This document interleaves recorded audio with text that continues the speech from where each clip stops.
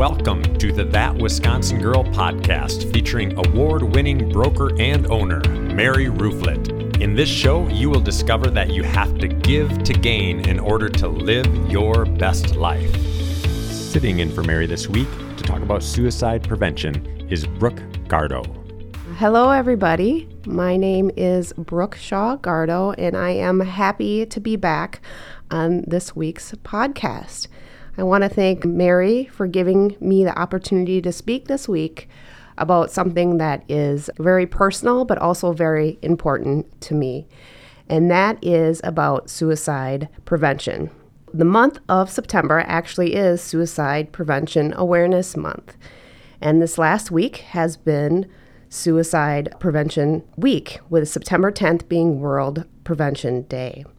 So I think if you've talked to us or if you've heard about us or if you've followed our journey and Mary's journey, you know that physical fitness and health and wellness is really about self-care and how we take care of ourselves and our experience and who we are. But it also helps to deal with things we've experienced. And for me personally, I have experienced suicide and the aftermath of that.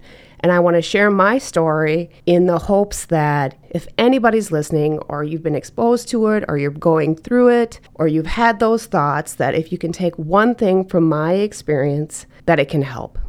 And there is no right or wrong way to go through it or to figure things out. And that's why I want to tell you my why and my story, hoping that it can help someone else. So I'm going to kind of just dive into it and tell you about my experience with it and some everyday issues that kind of help, because we don't talk about suicide. It's such a taboo topic. We're starting to talk about mental health, and we're starting to talk about that stigma, but there still is a lot of shame, and people are very uncomfortable with the word suicide in general. So my husband committed suicide on December 6, 2019. And again, I'm here to talk about the difficult conversation and how it affects those that are left behind. My purpose, again, is to help others to start the conversation and to stop the stigma of mental health so that others, even if it's just one person, can find some help and some comfort. So others and other people's children, because people are affected, and my kids and I am affected by this, don't have to go through what we've had to go through. So I know that Eric was sick. A lot of times people say suicide is selfish, but Eric was sick. So for anyone to get to that point where they've had pain and they've had hurt and suffering and they think the only way to relieve that is to hurt themselves, they're not rational. They're sick. So when people are sick and unwell, sometimes they do things that aren't rational. And at this point, sometimes Daddy did that. And Daddy chose at that time to hurt himself. And I'm telling you that is that immediately after my husband committed suicide, I had to go into Mama Bear. I had to give my kids the language of what to say and what to do. So Daddy was sick. He wasn't thinking rationally. And at that time, he chose to hurt himself. And Daddy had depression. So those are the words that I gave my children. But nobody tells you that you have to give words to your children or your people how to talk about that. I also had to model and go through the journey of the grief process, which is always continual, right? And during that process, I also had really good friends and family to lean on. Kim, one of my BFFs, right, my best friend that I was on here last time with, really immediately told me about forgiveness. And obviously I was numb, but the realization is forgiving him and forgiving myself so that we can heal. And it's a constant process. It's a constant process to be able to forgive yourself in life, no matter what happens, right? But I think that's something that really happens in people that have been affected by suicide. I could have, I should have, I regret, but being able to try to forgive, and it's ongoing. So I'm just going to tell you a little bit. I was thinking and talking with Kim about what I was going to talk about today. And I said, okay, I think I'm just hoping the universe gives me something. I like to relate things to daily lives and things that happen with kids. And guess what? The universe gave me that last night. My kids, we started horseback riding to kind of help them just enjoy. And my little boy and my little girl does have some anxiety. And obviously they're trauma kids. So what am I going to do for my kids? We're going to do horseback riding. And they love it. But we struggled last night. We got to horseback riding, and I had misunderstood the schedule, and we had the week off. So we go to lessons, and we get out, and we find out that last night wasn't our night, that we're starting next week. Immediately, my little boy is upset. And I know he's been looking forward to this, and he's so excited about this, and this is a really happy and a safe place for him. But he is angry, and he is mad. And the anger now is at me. And I know that it's not just the anger from horseback riding lessons. Yes, we're going to get disappointed. This is much stronger, deeper. It's an inner deep hurt and anger. And I'm going to get the brunt of it because I'm mom, right? And I think, and I imagine that other kids and people that are going through trauma or issues have some anger, and it's directed at those that are closest to them. Well, I'm about to take the brunt of this anger of missing horseback ridings, and I know it's so much more. So we get home, and it's obviously my fault. He's saying that he hates his life. He's swearing at me. As you can imagine, it's all directed at me. And in my mind, again, I know this is more than just horseback riding, but I can feel the amount of anger. He's following me around the house, and he's swearing at me, and he's upset at me. I'm trying to keep my own emotional stability, and I'm going to take the dogs for a walk and go outside. Well, guess what? So is he, and he's going to follow me around the block on his bike, again, swearing at me, saying comments at me. Are you sad?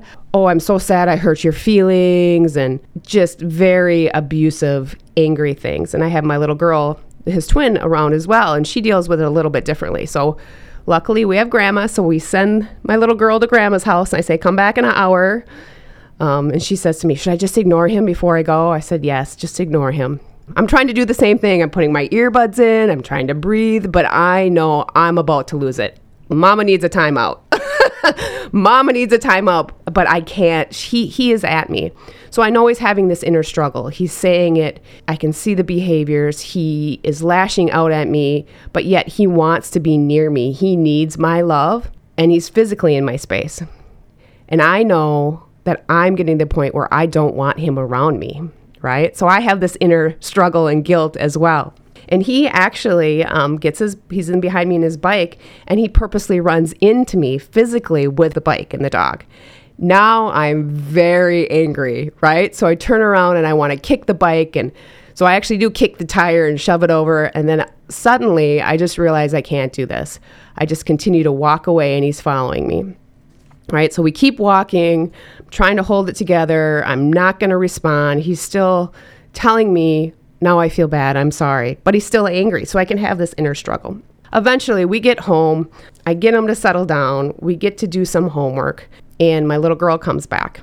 And she wants to put Halloween decorations. So we go outside. She goes and does that. I go outside. Gemma's putting the Halloween decorations outside. I'm able to get outside, and there's my neighbors. And we've had this conversation about the combination of environmental factors as well as biological factors and the perfect storm. And that's exactly what has happened to me.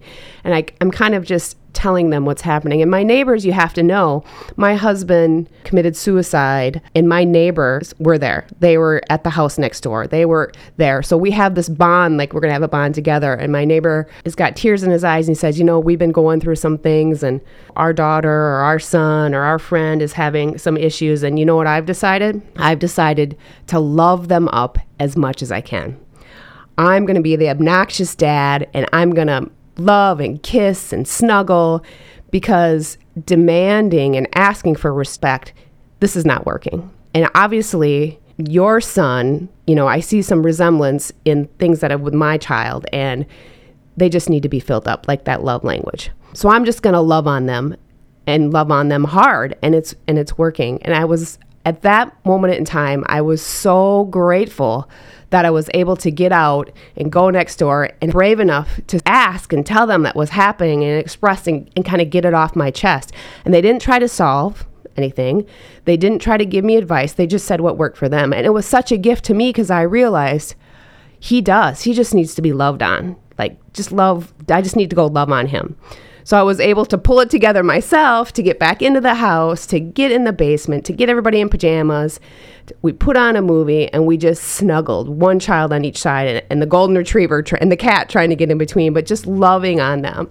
That's just one night in the struggle of what, the aftermath of those who have been affected with suicide. I'm a single mom. I don't have someone else that I can say, you can take them and walk away. I have to get that together. So that means I have to take care of myself. So I have that energy so I can be there for my kids. But also, it was another reminder that I was given the gift by my neighbor for them to listen, and I was comfortable enough and brave enough to share with them. And I think those are all steps along the way that we don't do. They held space for me, they listened, and they gave me this gift of just, you have to love on those that sometimes hurt those that are closest to them. And I think people that are struggling with mental health issues or whatever it is, whatever the issue is, whatever that pain is, a lot of times they're hurting those people that are closest to them, the ones that they really want the love from. So it was kind of this full circle thing. And again, the reason I tell you that story is there seems to be so many lessons that the universe gave me last night. And what are some things that perhaps I know that works for me that would maybe work for others? So again, strategies, taking care of yourself so you can take care of others. So what does that look like? For me, it's talking to family and friends. It's to get physical. It's to work out and to get my sleep going. But remembering that I need to love myself first, and that self-love is not selfish. When I talk to friends and ask for help when I need it, and that is really hard to be vulnerable. And it's scary. Oh my gosh, it's so scary to say, when someone asks you, how are you? To say, oh, we're doing good. Guess what? Sometimes we're doing good, but there's sometimes where there's bumps in the road and we're not doing that great. And it's okay not to do that great. But it's also great to learn from that and have those people around you. I also try to seek joy in the little things, whether it's going for a bike ride or a cup of coffee or just trying to sit down in the morning before the kids get up, but to slow down and get off social media and to enjoy the little things. So really, through this whole storm cloud, really looking through the silver lining. Do what makes you happy and take time to slow down. And I know I am not perfect at all. It is so easy to go in that negative round, right? To have that judge in your mind or the mind to play games with you. And a lot of people, when they're dealing with that deep pain, might turn to something that's negative, like substance abuse. It's alcohol or drugs, but what is the core issue covering that up? Is it other distractions? Is it throwing yourself into relationships? Is it throwing yourself into work? Is it crossing boundaries and taking other people's emotions on? So I fully anticipate and expect that in the road ahead, it's going to be bumpy. But I know that I need to give myself grace, and it's really important for me to help those as well, but within healthy boundaries. So what can you do? Again, you can listen to others. You can hold space for them, but you don't have to solve the problems. You don't have to take on their issues. I could not take on Eric's emotions. It was very hard, but learning that I could not make him well. There's only so much that I could do. And the people that are around us, we can listen, we can hold space, we can have those conversations within boundaries, and then help them to get to someone, a licensed professional, a counselor, a doctor, something somewhere. Just get them through that 10 minutes, that 90 seconds of emotion, that 30 minutes so they're over at that time what's happening and getting to the next level. Can I help you? Can I help you make a phone call? What can I do for you? Is there someone I can call for you? There's no perfect way to have a conversation.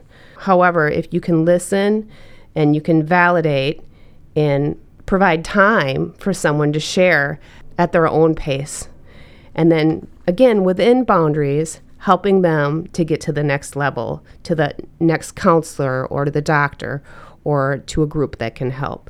So again, I'm very thankful for having the opportunity to share my story. And my why is, we are all struggling. We really are. But I think we have to not be afraid to open up and to be brave and to do the work and to take care of ourselves. So that's really my goal and my mission. Special thanks to Brooke Gardo for being on the show today. And again, if you'd like to support the That Wisconsin Girl podcast, be sure to subscribe to it, give it a 5-star rating, and write a review.